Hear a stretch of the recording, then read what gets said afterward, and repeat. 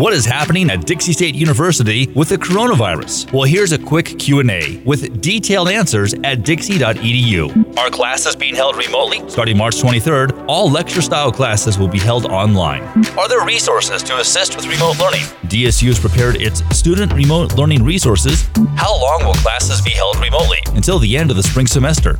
I don't have a computer or the internet. Well, the library on the second floor of the Hall and Centennial Commons will remain open, but come with your student ID.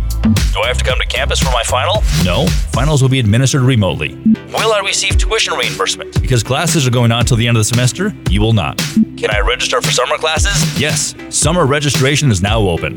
Is there food on campus? Brooks Stop will remain open Monday through Saturday from 9 till 7. Is campus housing open?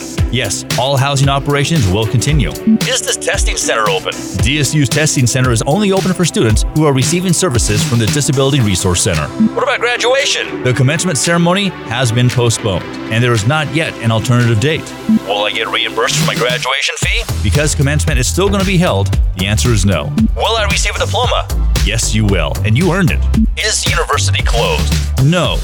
But DSU campus facilities are limited to essential services only.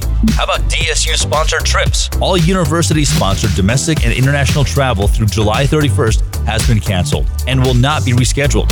Is the campus closed to staff and faculty? All DSU staff, faculty, and student employees are encouraged to conduct their work remotely.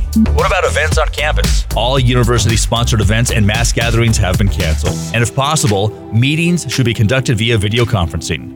What's happening with DSU sports? All DSU conference, non-conference, spring athletic events, travel, and practices have been canceled. Are visitors allowed on campus? Well, right now, access is limited. However, necessary transactions can still take place. For more detailed answers to these questions and more, go to dixie.edu. And remember, Trailblazers, social distancing, wash your hands, and be safe.